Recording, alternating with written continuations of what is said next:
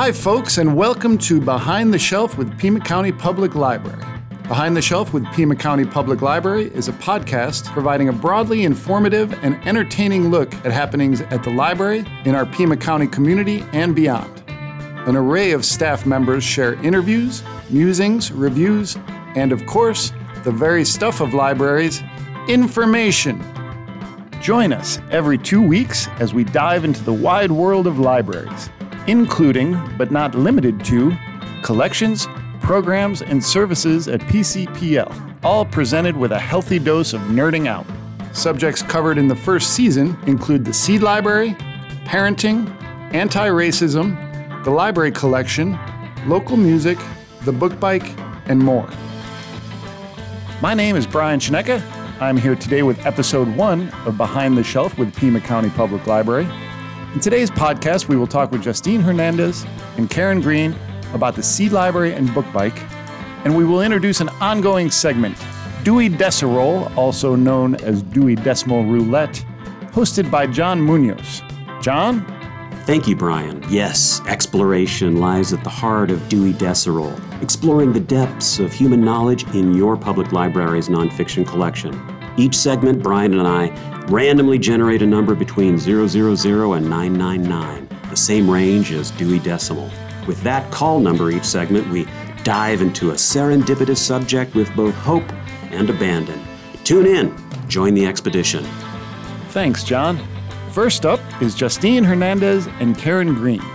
Justine started the Seed Library and Karen started the book bike. We are coming up on the 10th anniversary of both those services, which launched at the same time in January of 2012. They've become cornerstones, I feel like, of Pima County Public Library service. They've become important parts of what we offer the community. And we're going to catch up with the, originators? Founders. The founders of the... Instigators. Troublemakers. The rabble-rousers of both the Seed Library and the book bike. So our first question, we're going to start with Karen. It's a two-part question. What gave you the idea to start the book bike service here at Pima County Public Library? And why did you think it might be a good fit here at the Pima County Public Library? So thanks, Brian. So happy to be here. I'm a great copier of other folks. So there was a guy, Gabe Levinson in Chicago. He had a book bike there. He just did it on his own. He was in the park in Chicago and he got arrested because he didn't have a permit to be with a book bike giving away free books. And the Chicago Public Library were like, oh my gosh, that's ridiculous. So they kind of adopted him. He wasn't part of their program, but they kind of said, he's part of us, even though he wasn't necessarily. And I was like, I want to do that. And so then I looked into it, and it's like, jump through this hoop, and this hoop, and this hoop, and this brick wall. And so I kind of was like, I got other stuff to do. And I put it on the back burner. And then at the book festival, Mia Burke wrote a book called Joyride. She was the bike ped coordinator in Portland, Oregon. If you've ever been to Portland, Oregon, and you like to walk or ride a bike, she's the one that made it so fabulous. And her book was really inspirational. So I said to myself, I want to do something. I want to be Mia Burke, but I can't be Mia Burke because she already exists.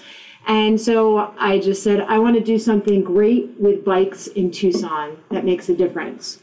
And I remembered the book bike, and I'm like, this is it.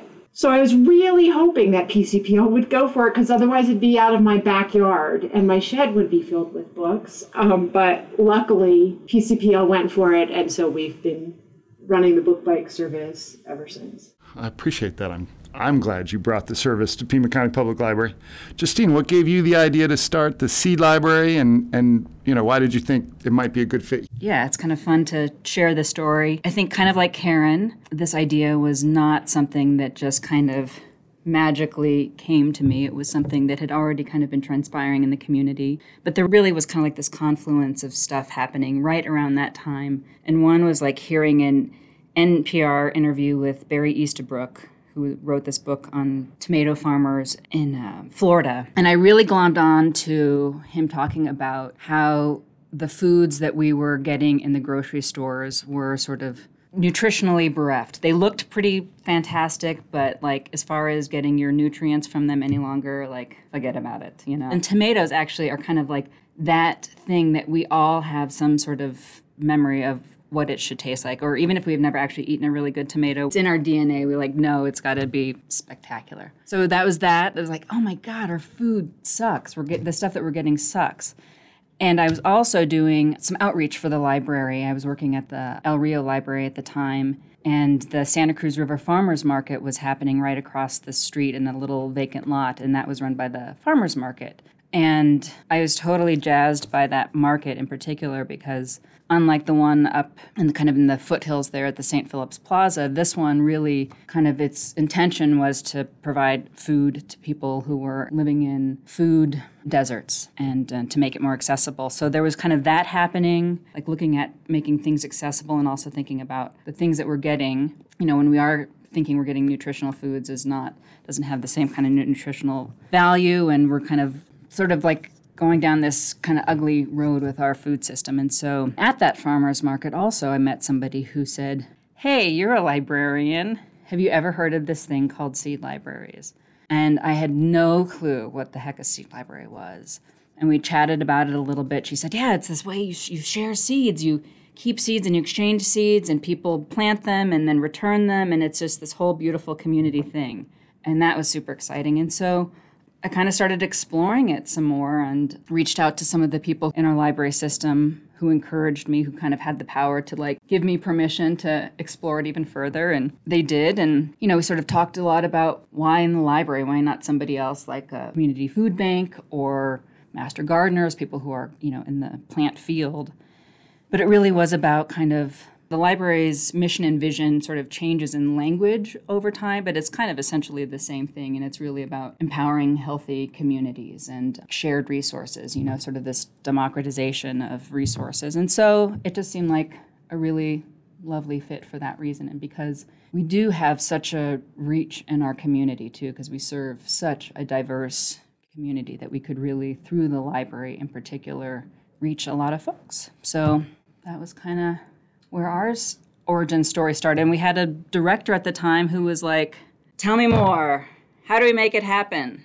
And that was very exciting, you know? Yeah, I recall when both services were launched nearly 10 years ago, and I was excited about each. We'll start with Justine this time. What kind of work went into implementing the Seed Library? Oh my gosh, a lot. Some groundwork had been laid, but not really like sort of where we ended up going, but we definitely had a little bit of a roadmap. So just reaching out to the existing seed libraries. We were lucky to have a world famous seed conservation, organization here in town, Native Seed Search, who really helped us and then also put us in touch with a lot of other folks who were doing this, definitely on a different scale and kind of definitely through different types of organizations. So it was just kind of doing recon and then also thinking about how the heck do we make this work in our library system that was as big as it was. And so having an incredible group of colleagues who were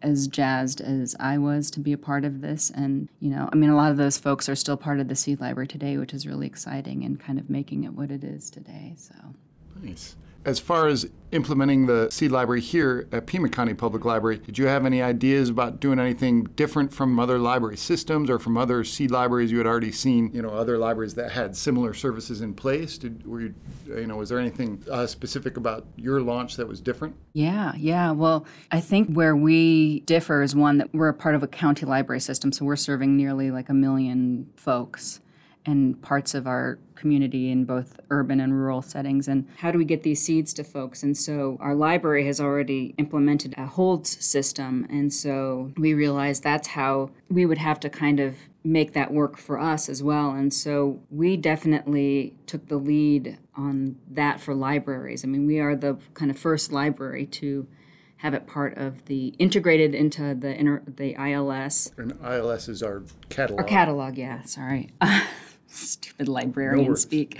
Have it integrated into our library system so it's cataloged and is reservable for folks. So I think that's one of the most significant things that sets us apart from other libraries. Since we've brought our seeds into our catalog, do you know other library systems done similar things since? There have been, and we got a chance to kind of visit and help mentor some. We were part of a conference and then visited some folks in Nebraska and kind of helped them and have mentored other folks, and those folks have mentored other folks. So yeah, I think it's definitely become more of a trend that's how it works for a lot of library systems. One more question for Justine before we hear from Karen. It occurs to me some of our listeners might not know exactly what the service is. What does the Seed Library provide to our patrons? The Seed Library provides seeds at its very basic, and they're seeds for things that you would want to plant to eat in your home gardens, or even things that you would want to plant to, kind of beautify your space or attract pollinators into your garden. So we also have things for flowers and herbs, and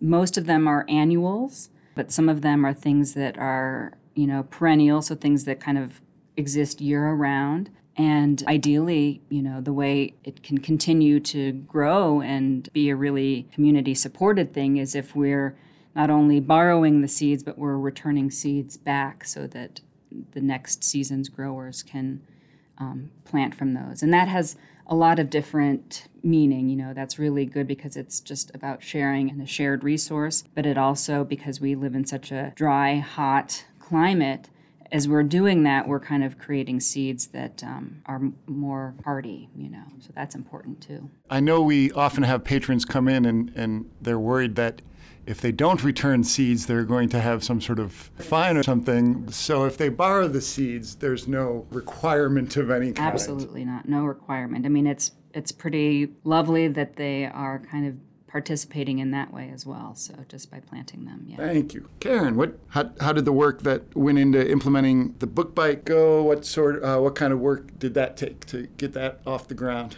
Well, I don't have any kids, but it took 9 months. So from the start to when we our first book bike event. So there you go.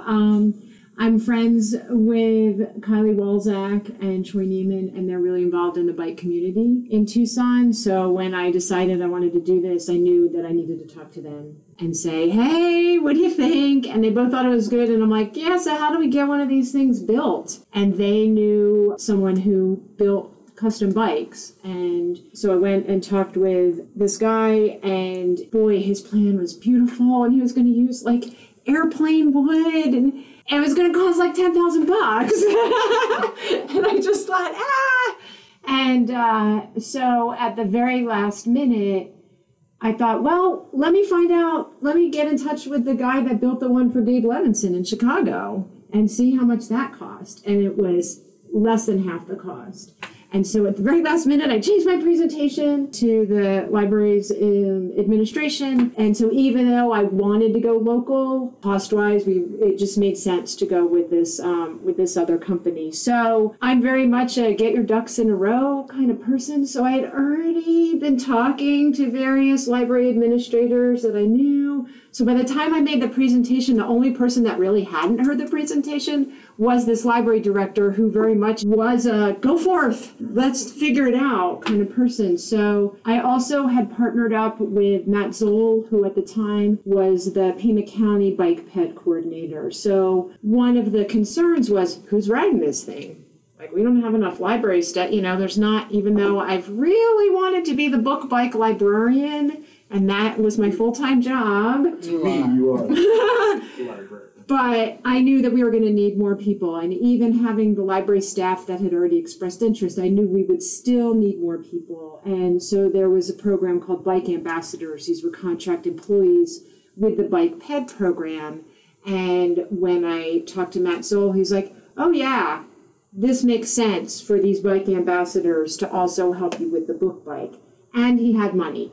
So the two of us made the pitch to library administration. And so having another county department on board was really helpful, and having someone that was going to offer money to help pay for the bodies, the support that way really helped. And then from that point, while the book bike was being built, just started talking with I kind of had a little group, and we came up with ideas and thinking about community partners and where the book bike would go and how this would work. And then I started getting the volunteers. So I wanted to have everything in place. Once the book bike came, it could get built and we could go out. And then I remember the paper they did an article about it, but we didn't have the book bike yet.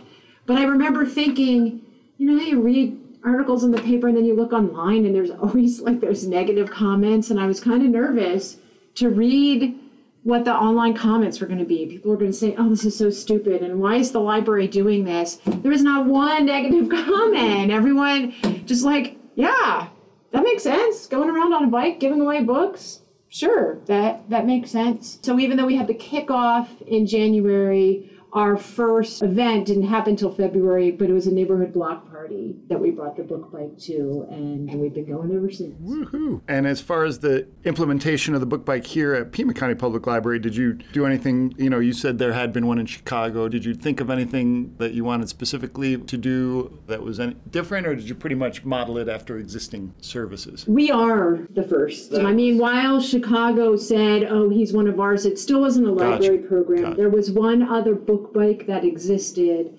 in Indiana, I believe, and it was a town city council person who had brought it together. And while they housed it at the library, it still wasn't a library program. So we actually were the first library program, and because I'm a Luddite, no tech, zero tech. Analog. We are giving books away. I don't want you checking them out. And also because we were using non-library employees to go out, I didn't want running into issues of, oh, you have a fine on your account, you can't check out, or you have too many books, or you have over, I didn't want that wasn't the point of this, to get into those kinds of conversations. The point was everyone sharing their love of books and reading. And so from the get-go, that's what I wanted, and it was free. Everything that the library does is free. Fantastic. So both services were sort of trailblazing as far as public libraries. Next question, Justine, can you please tell us about some highlights from the nearly 10 years we have been providing these services? Well, I think just the number of folks that we've reached, or I guess it's hard to tell the exact number, but in terms of how many seeds have been sown in the community, how many packets of seeds. When we first started in 2012, we've been keeping our statistics. First year, it was 6,400 packets of seeds, which was a pretty significant number. We were super stoked on that. Then that next year, it nearly doubled. It was almost 12,000, and now we are up to, 2020 was kind of a tough year because of the pandemic. But in 2019, we circulated 33,000 plus packets of seeds. So that's a pretty phenomenal thing that we have been able to, at least through either, providing access to this, and, everything that we have are also heirloom or open pollinated seeds too. And I think that's really important. I mean, they are things that are kind of imbued with history and story and connection. And so that's a really exciting part, that we get to be a part of that in our community together collectively. That's awesome. 2019, you said, was how many? 2019 was 33,320 packets. Woohoo! And of those, about 35% of those were from seeds that had been donated by community members, so things that people had saved and shared back with us. We still supplement with seeds that we purchase or get through donations from seed companies. So to have that number be a pretty significant amount of the community is pretty wonderful. Fantastic. And Karen, how about some highlights from the book bike service over 10 years? And also, maybe if you want to express, like Justine did, what exactly service does the book bike provide? Sure. So the book bike goes out on monthly visits to a variety of places. We go to the Armory Park Senior Center, we go to Casa Maria Soup Kitchen, we go to the Eon LGBTQ Youth Lounge, we go to the Farmers Market, the Santa Cruz Farmers Market, and then in addition, so we go there every month, among other places, and then we also go to special events. And essentially, we show up, we open up the book bike, set up our books, and then just say, whoever's around, grab some books, see what you want, and then whoever's out there is also talking with folks about books and reading and various things like that. And so we always have 2 people go out on the book bike, whether it's a library staffer or a bike ambassador, and then a volunteer. So this is an opportunity for volunteers to be involved, and we've gotten a lot of folks that maybe wouldn't have thought about volunteering for the library, but because they like to ride bikes, they're like, oh, I like reading too. This would be okay, I'll volunteer for this. And so that's been a great way to get more folks helping out the library and spread the word. And so what I love about the book bike is that, again, everyone loves it. So like while you're riding, people are waving to you and they're like, hey, there's a book bike, and you ring the bell. And like, that's a lot of fun. And then once you get somewhere, you practically have to hold people off because you're like, wait till I set up my books. Let me just do that first. And then it's just like, it's all fun. It's all really good. I really like the fact that, so we are bringing books where people are at. So we're not saying, hey, you have to come here. We're going where you already are. And there's not a power differential. So you're not behind a desk where someone has to ask you a question, ask you for help. It's like, hey, we are equals here. I rode here by bike. And that's another piece to it, is that I want to show. So when the book bike is filled, you can carry like 250 pounds. And it's not that hard. I mean, I'm not riding up Mount Lemmon on it, but it's not that hard. You can do it. Anyone, I am not a huge, I ride a 3-speed. So like anyone can do this. And so I really like the fact that you can show people that bikes are a means of transportation, and plus you get some exercise at work, and like there's all these good things. I just really like this lack of power differential. It's very much, we're all on the same page here. And so 2020 disrupted the plans. I was really hoping we were going to reach 100,000 books. Given away in our 10 years. We're at 92,231. We'll get there.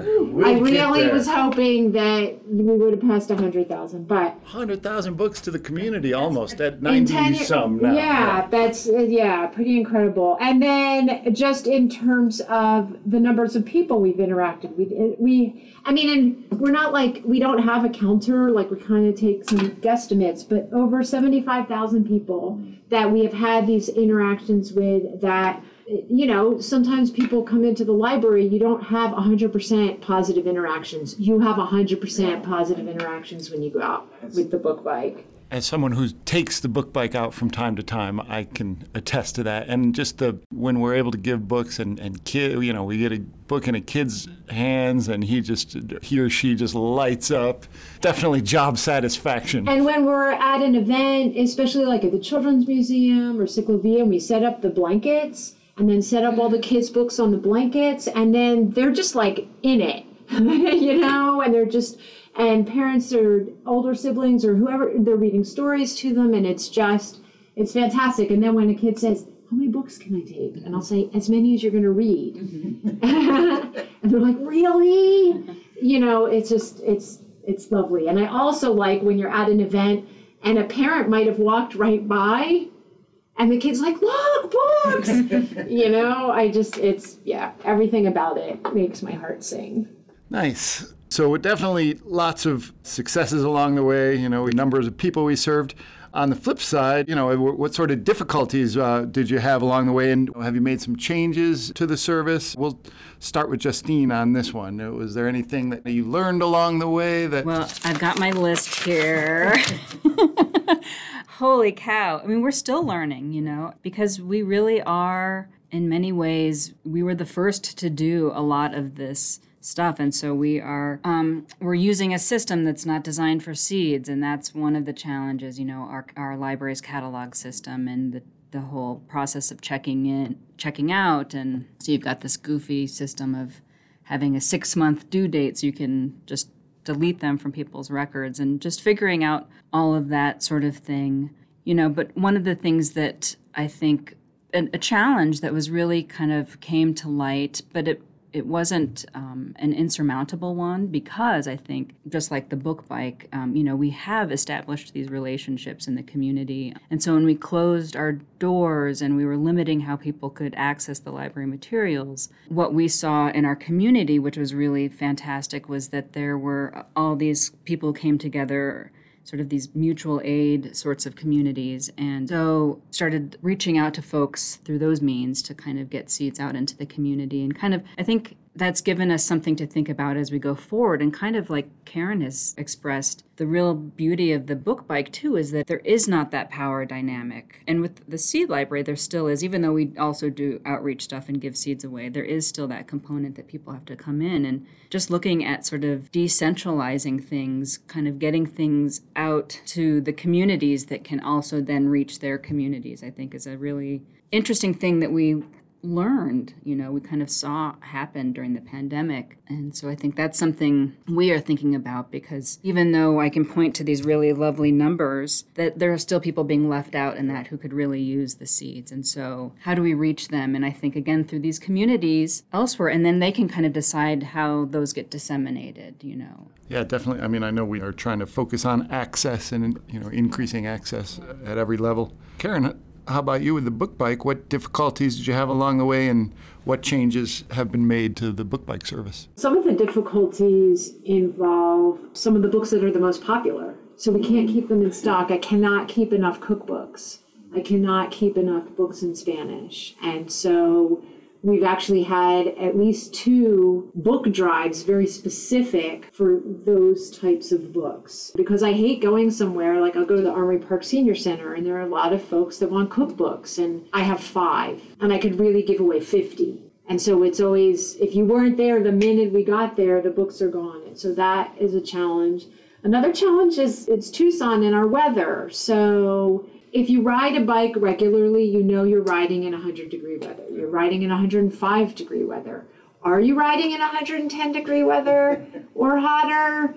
Not anymore. Not the book bike anyway. We did have to, over time, kind of change based on forecast if it was going to be, and because a lot of our rides are in the afternoon. The morning rides, they're fine, but 3 in the afternoon and it's 112 degrees and you're riding a bike that has 250 pounds of books, maybe that's not the best thing. And then you're going to have to fill out that form. How could this accident have been prevented? And don't ride around in 112 degree weather. So, again, it doesn't rain all that much here, but it is astounding how often it would rain when you're supposed to go out with the book bike.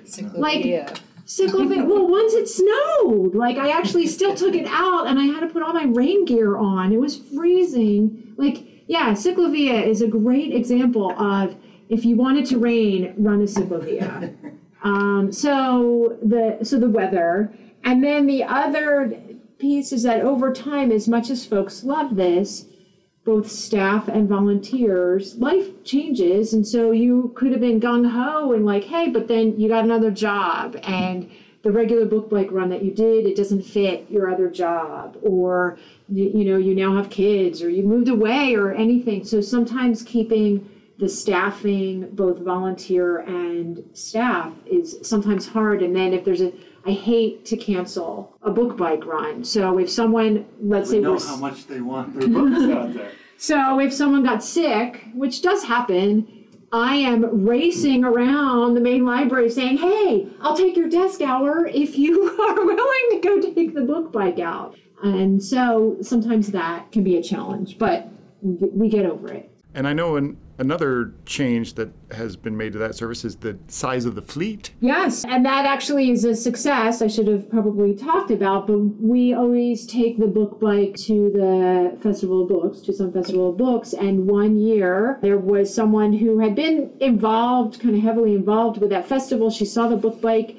She mentioned it to her brother, who lived in California, and he somehow got it in his head that she was having a major birthday, and they had an aunt that had some foundation to help kids. And so he got it in his head that for her birthday, they were going to get us some more book bikes. And so that was great. But then it was also they wanted to get us 5 more book bikes, which, yes, that would be fabulous, but I'm trying to be realistic about logistically and what can we do and where would we house them and all of that. And then what I also had to help them realize is that it's great, we need the book bikes, but we also need the staffing. And so that original money that we were getting from the bike ped department went away. So what I had to say to this foundation was, book bikes are great, but if I don't have funding to pay for staff to ride it, it doesn't do any good. So instead of 5 book bikes, I want 2 book bikes and a year's worth of funding to pay salaries. And it took a little bit of convincing, but they finally saw that this was, and so now, like, we have thanks to the Miriam Brucker Foundation on the side of the book bike. So we do have 3 book bikes right now in different parts of the city. That's fantastic.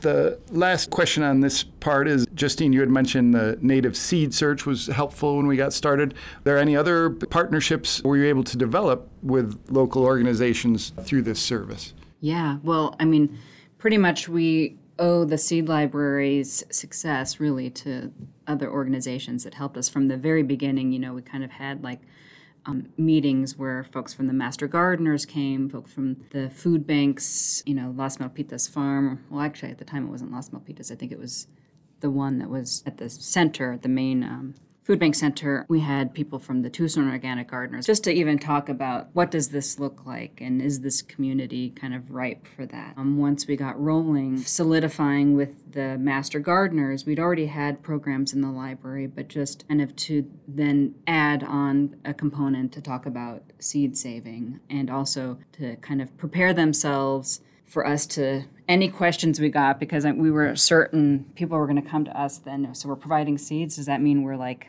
garden experts? Yeah. Heck no. Yeah. So, you know, just readying them to take those calls through their extension office. And then, of course, working with Native Seed Search, which then put us in touch with other folks, the community gardens. You know, we started partnering with the community gardens. And in fact, some of us had spaces there. There's a lot. It seems like there's a lot of natural fits. Yeah, sort of for kind of all the partnerships. usual suspects. And even the International Rescue Committee, you know, working with them because they started having some community gardens and so a number of folks. How about you, Karen? Any what kind of partnerships were you able to make? So you talked about the Pima County Bicycle Program, and any other partnerships you were able to make through the book bike? Sure, we're a lot more informal in our partnership. So of course, all of the agencies and organizations that we make monthly visits with, but then informally, so for example, Living Streets Alliance runs Ciclovia, and the book bike wants to go, and we don't necessarily have to do the whole formal application process. It's like, hey, we're just going to set up shop. Is that all right? We're just going to find a little niche and we're going to set up shop, so we can do that. And then Bicus, in terms of, I have had various folks that are involved with Bicus who also have been bike ambassadors. And while the Pima County Bike Ped program doesn't exist in the same way, there is a new organization in town called the Power of the Pedal. And so that organization is the one that is running the Bike Ambassador program. So we have partnered with them to continue the Bike Ambassador program for this. And, things have changed. Like, we thought when we started, we would partner with Literacy Connects because their building used to be over by Himmel Park, and they would have classes there. So what better thing to show up and have books for students in their adult literacy classes? But it kind of didn't work after a while because, A, we were interrupting their classes. I mean, they have a lot of stuff to do. Not that anyone doesn't want free books, but it just didn't work. And so that was kind of one of the, and not to say that because I have had those connections, then I have been partnering with Literacy Connects with other things that I've done with the library. So good came out of it, but it was not necessarily the fit for the book bike. And there are organizations that contact us. So the Juneteenth Festival, they contact us every year to say, hey, can you bring the book bike to our festival? All right, this is the last question for both of you. I guess we'll start with Karen. We'll switch it up. As you approach the 10th anniversary, what does the future hold for the book bike? What do you think is going to happen down the line? Well, I've stated this from the beginning. World domination by book bike. That's my goal. Like, that's it. World domination by book bike. We were the first. There's now over 100. Nice. They're around the world. There is a Facebook page called Biking Librarians Facebook page. We get contacted all the time from other libraries who are like, hey, how do you do this book bike thing? So I think I don't see it changing so much here in Tucson, but in this bigger global picture, that's where I see most of the changes coming. I mean, yes, if I could figure out the funding to make it so that my full-time job was riding the book bike, like, sure, but I think I have to win the lottery.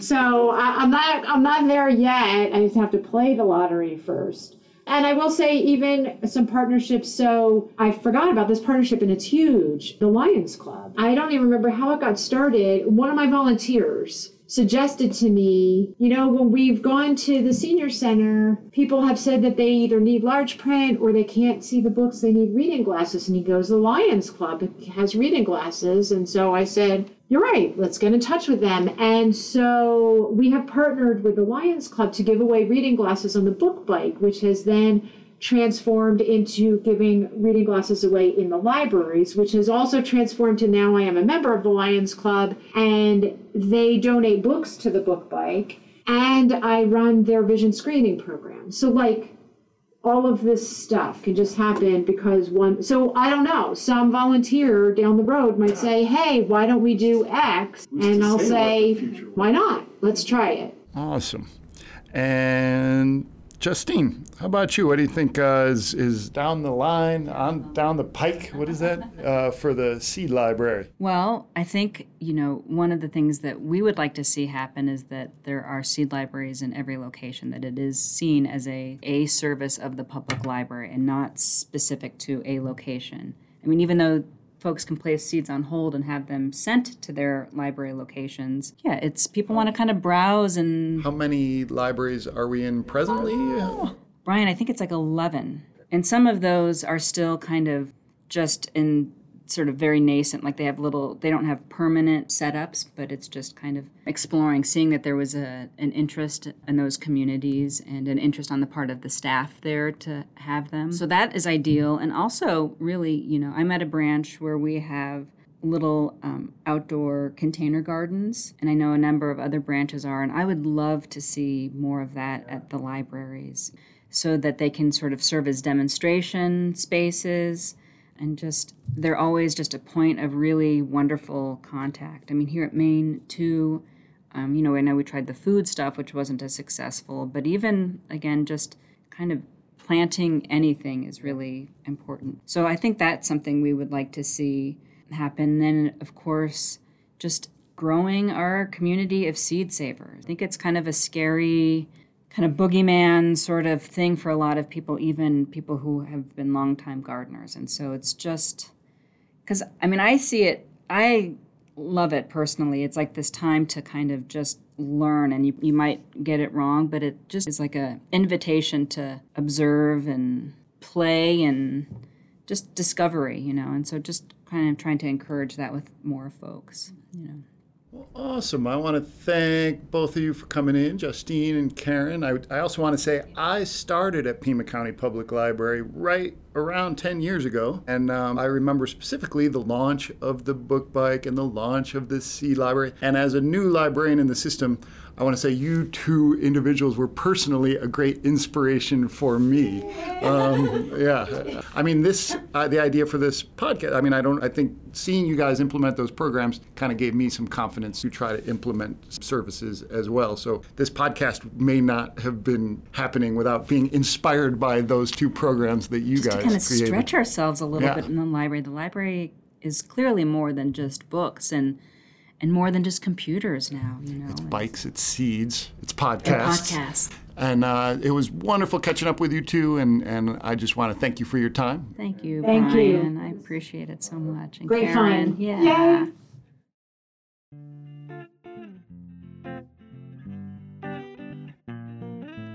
Thank you, Brian, Karen, and Justine. That was a great interview. Wait a second. Who am I? This is Arturo, your friendly neighborhood podcast editor. So what's next? That's right. It's Dewey Deciroll with Brian and John. Hello, podcast listeners, intrepid library patrons. We are here to introduce a new segment today. It has the unlikely name of Dewey Decimal Roulette. With me right now is my colleague from the Oro Valley Library, John Munoz. Woo! John, we got a new segment. What is this new segment all about? Yeah, thank you, Brian. Thank you so much for having me here. Well, in essence, this segment is going to be a daring dive. That's right, a daring dive right into the very depths of human knowledge and exploration, in essence. That's what Dewey Decimal Roulette is. Exploring not a place, but a thing. And the thing that we're going to explore is the library's nonfiction collection. What's the ins and outs of the Dewey Decimal System? How does that work? Yeah, just like it sounds, decimal. It's based on tens. So it's 0 to 9 over and over and over again, never getting down to true zero, no 0, 0, zeros. Gotcha. Or if there are 0, 0, zeros, there's 0, 0, 0 point some decimal number. And it goes all the way up to 999. 999.99. And then they might go decimals. So there's going to be some variance. Obviously we're going to get the first biggest three numbers, of the subject. The hundreds are the big subject areas. Sure. We can even let you know here at home the zeros, the 000 through 099. That's computer science information in general works. Right. 100s philosophy, psychology. 200s religion. 300s social sciences. 400s language. 500s for science.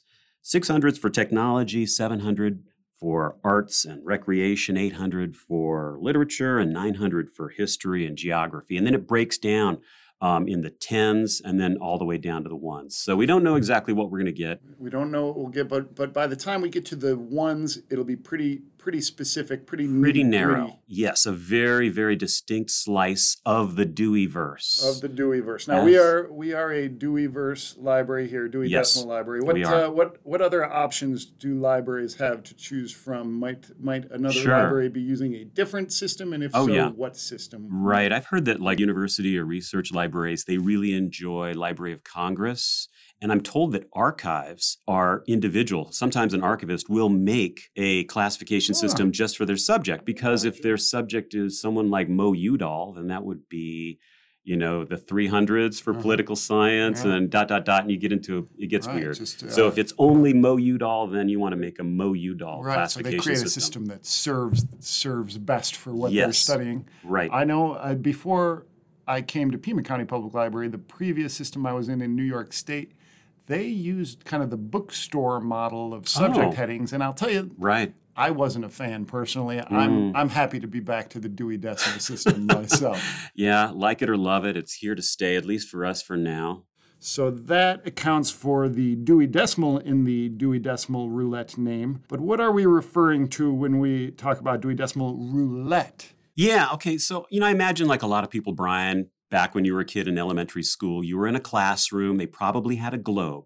And all you kids would spin the globe and close your eyes and slow down that spin with your finger. And wherever it stopped and your finger was, that's where you had to live for the rest of your life. Or that's where you had to go and get a job. Or that's where you had to go on vacation. Kind of random. Completely random. Serendipity, accidental discoveries, or unintended assignments. And that's the premise of this. Although it's a lot cheaper to actually explore the nonfiction collection rather than traveling to these places.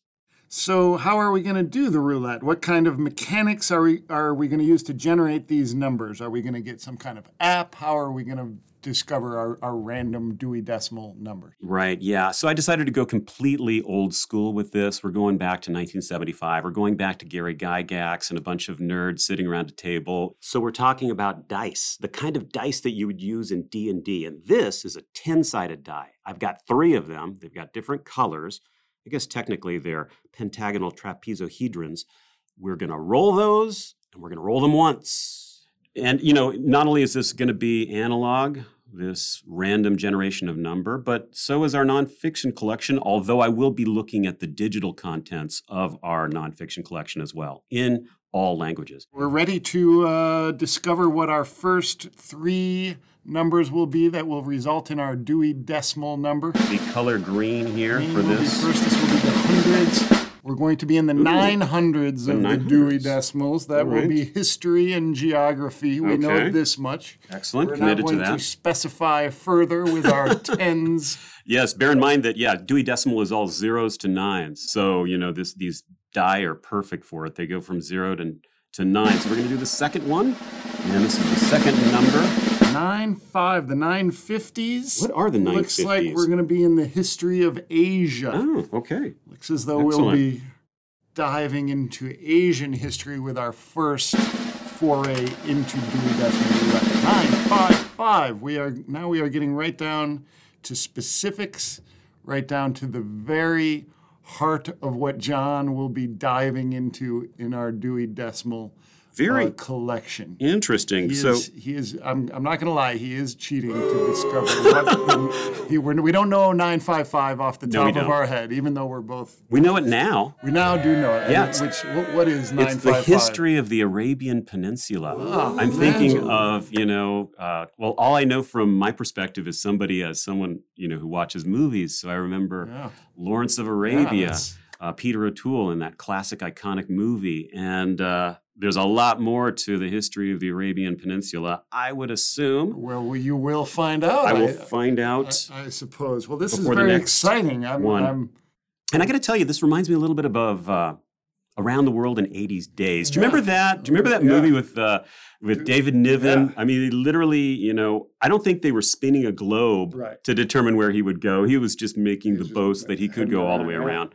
My boast is that I can do nothing but wholeheartedly dive into this one subject, this very narrow slice of nonfiction, go completely fanboy. I'm probably going to order a T-shirt, Brian, and wear a hat that says, I love this topic, 955. Going to get a tattoo later on. I look forward to it. 955, 900, History and Geography, 950, History of Asia, 955, History of the Arabian Peninsula? That is correct. Next time on this podcast, Brian, I look forward to reporting out to you and everybody else listening on what I've discovered. John, we look forward to that, and good luck in your foray. You're going to find out all we need to know and more about the history of the Arabian Peninsula. Indeed. And I appreciate it, John. Great. Good luck. Thank you. Thank you, Brian. All right. Take care.